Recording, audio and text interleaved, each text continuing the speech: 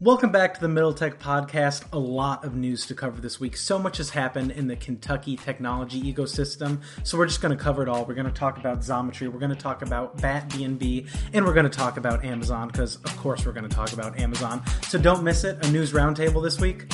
Let's learn what's going on.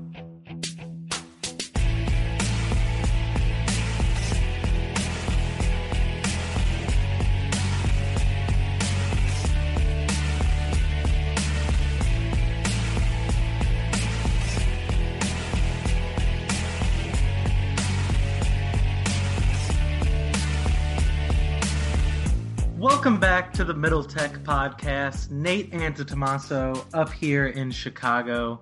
Down in Lexington, Kentucky, we have my co-host, Evan Knowles, and our new producer, Logan Jones. How you doing, guys? Doing great. Great, man. Just walked back to my apartment from Thursday Night Live, so it's been a busy day at work, and then went down to Thursday Night Live. Did you have an adult beverage or two? Yeah, there it is. Gonna be a loose episode now? Country boy. Shout out to local Dude, we should actually do an episode about all the breweries in Lexington. Yeah, full disclosure, I was down at Ethereal before we started this podcast as well. I had a glass of wine at WeWork, so I think we're all set. No, but I didn't fully appreciate Lexington's beer scene until I moved up here. Obviously, there's more breweries up here just by the size of the market, but the impact that those brands have in Lexington and how much it just influences culture and events down there is nothing like it up here. I mean, the beer scene down there is just so strong.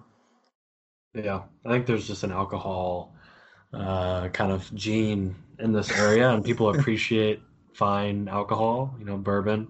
And they're not used to generic brands probably, and they just enjoy good breweries and craft beer. Yeah, that's a good comparison. I think it's just part of the culture. Yeah. What's your favorite? I'm not really a huge beer guy, honestly. I don't drink a whole lot of alcohol in general. But when I do drink beer, I guess I go with Country Boy, Cougar Bait. Cougar Bait, classic. Logan, what about you?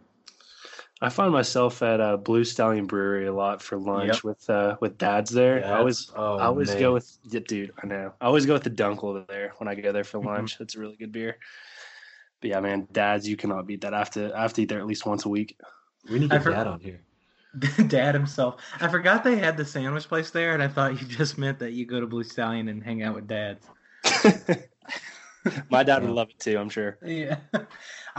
Blue Stallion was my favorite, or still is my favorite. They had their Hefeweizen one time, but they put jalapeno in it.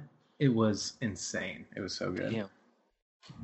But I mean, this is kind of a good transition. Let's actually start talking about what this podcast is about. All these breweries are great local businesses. We wanted to do this first episode this week as kind of a local news, local business roundtable. I mean, the mission of this podcast is just to talk about everything that's happening in the region, but we've never really dedicated an episode just to going over news, just talking about what's going on and bringing highlights to in the moment stories versus, some more deep dives into the important players. So that's what we're going to do today, is just talk in the moment, talk about what's going on this week. Yeah. A few big stories. Let's start with Xometry. So Xometry is awesome because they acquired a company in town called MakeTime. And I've sat down with the founder of MakeTime, Drura, and they've built an awesome company, and they ended up getting acquired last year by Xometry. And so what Xometry is building is an on-demand marketplace for manufactured parts. Yeah. So that could be 3D printed parts, sheet metal. There's a whole range of services they provide for on-demand printing and CNC machines, and it's a really awesome marketplace. So they've really built out a great platform. So is the business model, if I'm trying to create a physical product, a prototype or something, I can get on their platform and find machines that are available to create it in their downtime. Therefore, it's a lot cheaper for me versus buying the machine. Yeah, so essentially they've connected anybody that wants to manufacture some kind of a product to a bunch of machine shops and other manufacturers that are not utilizing fully their machines or their printers. Yeah. And so they built this marketplace. And you, let's say, want to create a prototype of some kind of invention. Yep. You can take your CAD drawings or whatever software you're using to visualize that and create the renderings. You can put that into Xometry, and then you'll get an instant, you get a quote much faster than you normally would. So you get a quote, and you can decide if that's something you want to move forward with. And then if you do, that quote is then sent to all of the vendors that can print it. And there's artificial intelligence on the back end that looks at your drawing, looks at what kind of materials you want to print or use, and then it routes those quotes and those orders to the appropriate vendors. So really well built out platform. Again, it's a marketplace. Marketplace models are, pretty special. All the rage right now. They connect and bring full utilization, if I could say that word, to a lot of different places. Because just like machines, just like cars, just like hotels and homes, if they're not fully utilized, then there's an opportunity there to create a marketplace so that they can be fully utilized by people that want lower prices. Yeah, and so just for the listeners, that's ultimately what they're doing.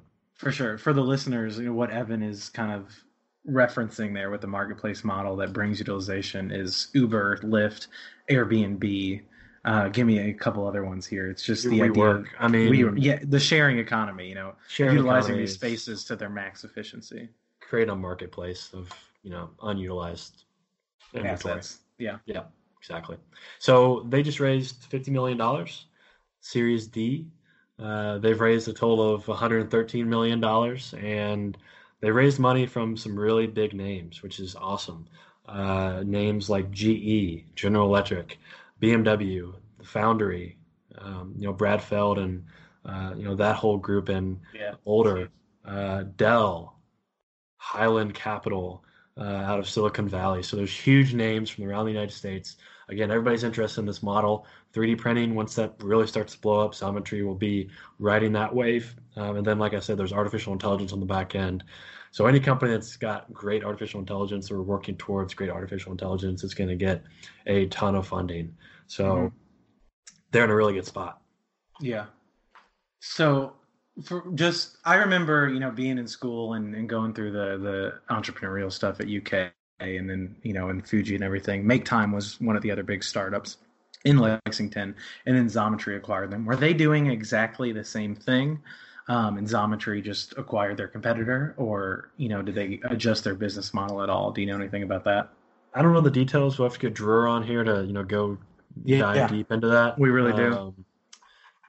So we'll do that. But from what I understand, pretty similar business models. Xometry might have had a more built out quoting software and some of that AI built out, but very similar business models. And so Xometry, I guess, came along and said, "Listen, we're doing something very similar. We're wanting to move fast, and you guys are in the same space. So let's figure something out." I don't know the details, so again, I don't want to speak too much on it, but we'll have to get Drew, on here and talk more about that. For sure, that'll be a good episode coming up. So, my thoughts about this is that the marketplace model, like you were saying, is game changing for any industry that it's in. But it's also game changing for the region, because as this continues to grow, as they continue to raise more money and have more market saturation, help more people make prototypes, get involved with more machinery that is sitting idle, it's just going to bring more attention to the company that's doing it, which obviously in turn will bring attention to their Lexington office and Lexington in general. This was in the Wall Street Journal where this story broke in the Journal, which is crazy. I think they had the exclusive story. Yeah. So it's just huge, and that's why we're here to talk about it, because it's just going to keep getting more impactful in the area. And I wish I had seen more coverage on it, honestly. Yeah. Lexington was mentioned in that article, which is really great. So, brought some awareness to this side of the business. And that's awesome. I think that the more that happens, the more companies that, get acquired in this region and go on to help grow awesome, really big companies like this. And, I was speaking with a buddy who works there. It seems like they're probably going to IPO. Again, this is a You think huge so? market. They're, from what I understand, what he told me, they're moving towards that. Um, Wow. it's such a big market, apparently, that it doesn't really make sense to be acquired. Mhm. Their marketplaces, if you have a great marketplace going, there's really no sense in selling it unless you're Yeah. selling to a very similar marketplace that's already bigger than you. Um, so yeah, I expect from what I hear and from what I've been watching and their funding rounds and the patterns, they probably should IPO soon. That's what I imagine. Yeah, it's one of those things that just makes sense. I mean, machining and tooling is such a crazy intense industry, and it's such a capital intensive endeavor. And so when you have a model like this, it just makes sense. Why wouldn't people who've bought the machines lease them out? Why wouldn't people who are just making a prototype, make it a lot more cheaper by leasing a machine? And when you have a business model that just makes sense, and it's almost like, well, duh, why hasn't someone done it before? I mean, that's when you see the true successes. Yeah, I mean this, and like I said a little earlier, when 3D printing really reaches its potential, it hasn't even come close to what it will be. I mean, that's what this will ultimately become. I mean, anybody that wants to create anything, I mean, they currently do that, but it'll just be a totally different scale once 3D printing really blows up and the price of that goes down. For sure. So the next big story was something that I actually didn't know was happening until Wednesday of this week when I got on my phone and I was just scrolling through Twitter. Jeff Bezos was in northern Kentucky this week. I remembered they had announced something with CVG, the Cincinnati airport, that they were going to build out their operations there. They already have a massive distribution center up there in northern, but they broke the ground on the space. It's a $1.4 billion Prime Air hub, and it's at CVG. So Prime Air is their new initiative. Instead of shipping their boxes on FedEx Air or whatever else it is, they're operating their own airline for these packages and just really building out that supply chain. So they're investing $1.4 billion in the space. Going to be absolutely insane. It's going to open in 2021, so 2 years to build for something that's that big. That's what you would expect. It just seems absolutely crazy that much investment is being given in the space, but I think it's because of where it is physically located in the country. That's what we talk about with Lexington. It's so close to so much of the country. It's right in the middle. Obviously, the Cincinnati area is the same thing, and it's just going to be a big spot for Amazon. And it's cool that Bezos came out himself. Yeah. Yeah, really exciting story. 2,000 jobs are supposed to be created, which is great for that region. Um, and ultimately, what Amazon's doing here, and we kind of spoke about them on a earlier episode, they're just trying to own more of the logistics. You can call it stack. To use software terminology. They're trying to just own as much of the logistics supply chain as possible. The more they own, the more they control the margins, the faster they can get people deliveries. Mm-hmm. So, this is a play to say we're going to start buying our own airplanes. We're going to have our own airplane fleet. We need a place for that to live. And so CVG, like you said, it's pretty strategically located for them to get deliveries to people pretty quickly. For sure. My favorite airport in the area too. Oh yeah, you can get some great flights from CVG out to Denver and LA. Like it's so clutch. That'll be interesting to watch them compete with Louisville, with UPS having their headquarters right in Louisville, right down the road. That'll be kind of interesting to see if they can get as much demand as UPS gets out of Louisville's airport. Yeah, that's a huge operation over there. The Worldport, I think, is what it's called. Yeah. They just make so much money. They offer people free college at the Bluegrass Community and Technical College that's there on the University of Louisville's campus. If you work for them part-time, you get free education, including room and board, which is absolutely insane. They just need as much staff as they can get and are making the kind of money to support that. I think every single iPhone that comes to the U.S. goes through Louisville. Really? Yeah, that's cool. Crazy. Through that Worldport. Yeah, it flies in from China to like Anchorage, Alaska, and then to Louisville, and then they distribute it from there. Yeah, I don't know enough about logistics to know how it'll affect UPS. You got to think it will. I mean, if Amazon didn't have planes before, then they were using something like UPS or FedEx to do that. Now they're just taking that capacity and bringing it in-house. So I imagine UPS and FedEx are going to lose a good chunk of business. I can't imagine them not. So we'll see what happens. I think, I don't want to oversell this in the short term because the last article I read, they had something like 20 planes max, which is a lot of planes, but it's nothing that's going to support a nationwide supply chain. But as they continue to grow, which they're clearly looking to do with this investment, in the future, that's when we're going to see, kind of the shakeup in the space. And it's cool that if the companies are being shaken up, the region is still going to be solid within it. Yeah. Yeah, this whole supply chain is what they seem super focused on. I read another article, I didn't dive too deep into it, but they're paying people a lot of money to basically franchise out, the delivery on the ground trucks. And they're paying people a lot of money to do that because they need more drivers. So they're really incentivizing people to start those franchises and those businesses to be the distribution on the ground. Yeah, for sure. So speaking of Louisville, our next topic, or did you guys have anything left for that one? No, it's good. Cool. So our next topic, Bat B&B, which first off, on the name. A little cheesy. Bat B&B is also Louisville based. There's two co-founders. One of them actually went to UK. The other is in Louisville, but works for Google, based on the website. So maybe he works from home or something. But it is, like it sounds, Bat B&B. It's Airbnb for bats in a way. They basically create like birdhouses designed for bats to put in your backyard, and they eat the mosquitoes. Yeah, makes sense. What are the founders' names? Well, that's a great question and an answer that I should have. It is Harrison Broadhurst, which great name. He went to UK, and then Christopher Ranafors, and I definitely pronounced that wrong.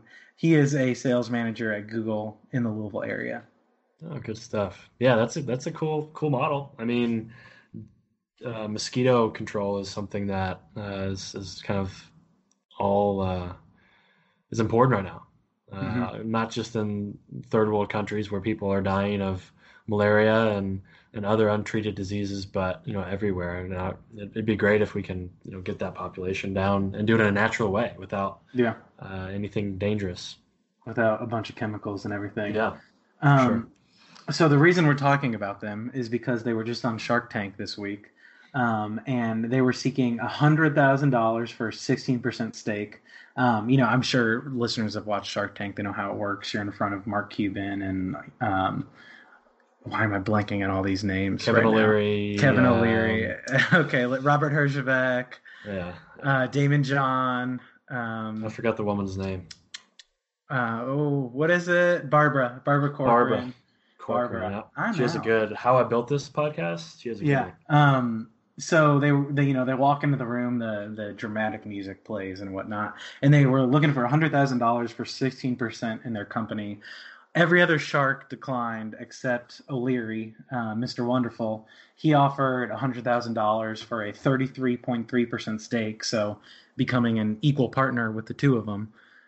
They would each own a third of the business, and he didn't take their counter offer, so they accepted. And so now they have $100,000 in funding and Kevin O'Leary as an investor. So I think that's going to take them places.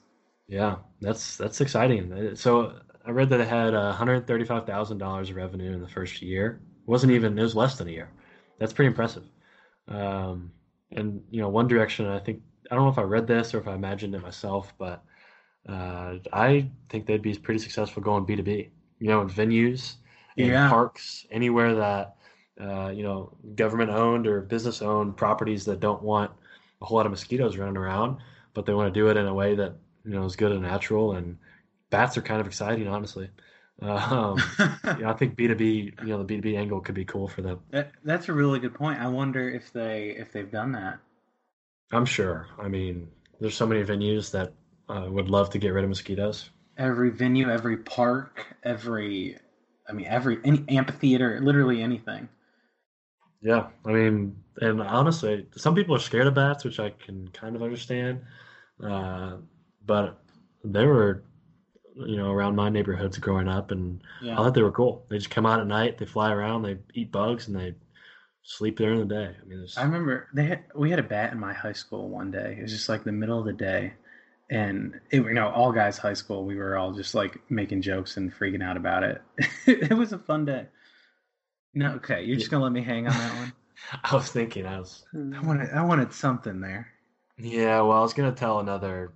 I mean, it just you can only talk about bats so much. I was gonna talk about whenever I think of bats, I think of the NBA and Manu Ginobili.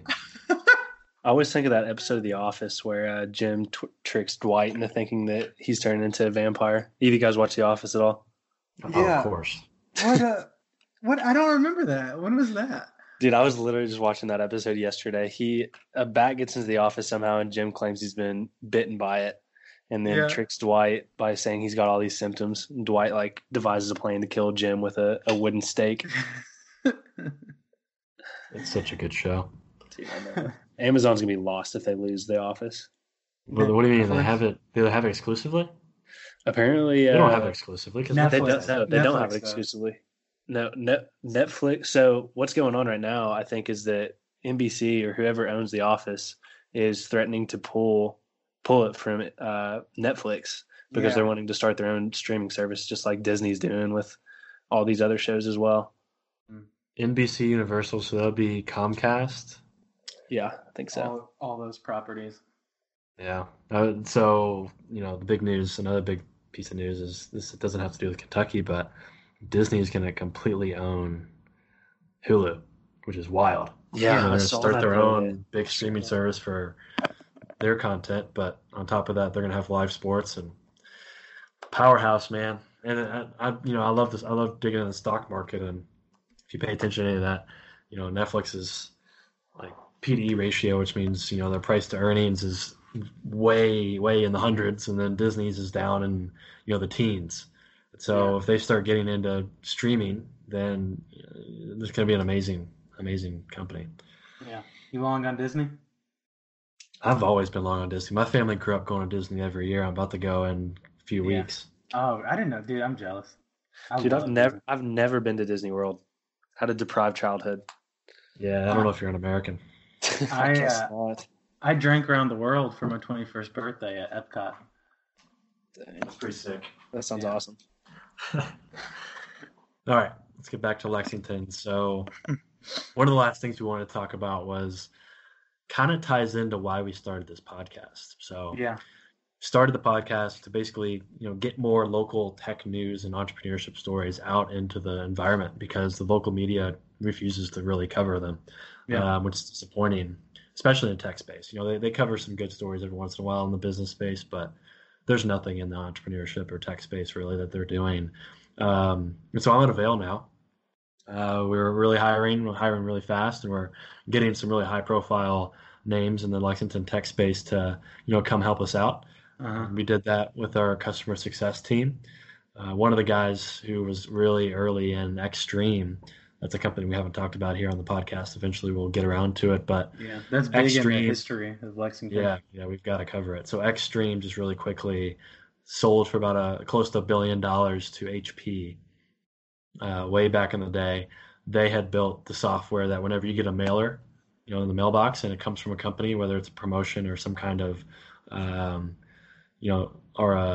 piece of news, that they use the Xstream software. So Xstream was a huge communications platform for a lot of businesses. It was out of Lexington, got acquired for about $1 billion. And we hired one of the first customer success guys that was at that company. And so obviously has a ton of experience, pretty well known in the tech space around here. And so we sent the press release to one of the local papers here in Lexington. And they came back and said, we're not interested in publishing this because our audience won't know what it is. Pretty disappointing. It doesn't make a lot of sense. If you want to, publish stories of local businesses that are growing, if you don't think your audience knows something about customer success or anything in general about technology, then you should probably publish it anyways and let them educate themselves on it if they're interested. Is that what they? Sorry, not to cut you off, but is what they thought people won't understand is what customer success is? I mean, it was a combination of that, and I'm sure the business in general. It's software, it's enterprise SaaS, and I'm sure their audience might not know a lot about it, but if you're going to report business news, you shouldn't favor certain businesses over any others just because you don't understand them. Audience understand them, Do I have opinions about favoring businesses in Kentucky? Yeah, well, we don't. Yeah, it's definitely a problem, and the press around here has to get over it. If they're doing a disservice, honestly, they're doing a disservice to everybody in Lexington if they're not publishing good stories of businesses growing, whether they're tech or not. And this is not just pointing out it's because it's tech. This is in general. If there's a growing company that's doing awesome things, it doesn't matter if the audience, is going to understand it. You should do it because the audience needs to understand it. They need to understand there's a growing tech space in Lexington, because at some point you're not reporting news anymore. You're just reporting what you want to get out in the world, and that's not what these outlets are for. Yeah, I mean, we were talking about beer at the top of the episode. Like I was saying, the breweries are huge businesses and huge culture drivers in Lexington. But even them, I've seen, an article here and there, but I don't see that much coverage of what they're doing and how they're innovating and all that kind of stuff. And I think that relates to exactly what you're saying. It's not just technology that's ignored. It's business news that falls outside of the business news that's always been reported. Yeah. And I mean, if you go to these, publishers' websites and you go to the business section, it's just, I'm doing it now. Give me a second. It's just, there's nothing special about it. Which is, part of that ties into the scene here is not particularly, that's why we're doing the podcast. We're bringing more awareness to it. And it's a very fast growing, space. But you look on here, there's not a whole lot of, tech news, and there should be. Because a lot of great stories. Yeah, I agree with that. It's just, it seems like anything related to local business, it seems like I figure out on social media rather than through any of the news sources, which, I guess that's kind of to be expected, especially, I know we've mentioned how old some of the reporters are. It's just like the average age in Lexington is around 30, and the average age of some of these reporters is up in the 50s. I think they're just kind of out of touch, honestly. Yeah, long term, they're going to go out of business. Unless they figure out how to, get younger listeners. They might, have to create deals with people like us. But if they don't start writing relevant stories that, help the community and really bring more awareness to what's going on and all the exciting stuff, then ultimately they're going to go out of business, because if they can't relate to the demographic that's coming up in Lexington, Lexington's a very young city. If they can't relate to them very well, then they're going to go out. You know what else is a really good example is Big Ass Fans. There's not too many articles about what they're doing, and they're freaking huge. Yeah. Well, the best example is Fuji. Fuji is the most exciting company at a public level. Mm-hmm. In culture, you mean, like just nationally? In culture, that I can even think of to ever go through Lexington or even Kentucky. Almost like we're working. They were working when I was there with biggest brands in the world. And so every time we work with Disney or every time we work with, Netflix, it'd be cool to write a story so people in Lexington understand, hey, there's a company right in our back door that's doing $100,000, six-figure deals with Netflix and Disney to do marketing campaigns that are delivering using drones. Yeah. Dude, I guarantee that would blow people's minds in this area if they knew that. There's probably so many people that have no idea what's going on in their own backyard. Yeah, they don't. Yeah. And so we'll keep bringing the news. We'll keep talking to people on this podcast, and we'll keep doing these news roundtables because, I think over time, like you said, it's going to keep going that way, and it's going to keep getting more awareness, and let's be a part of it. Absolutely.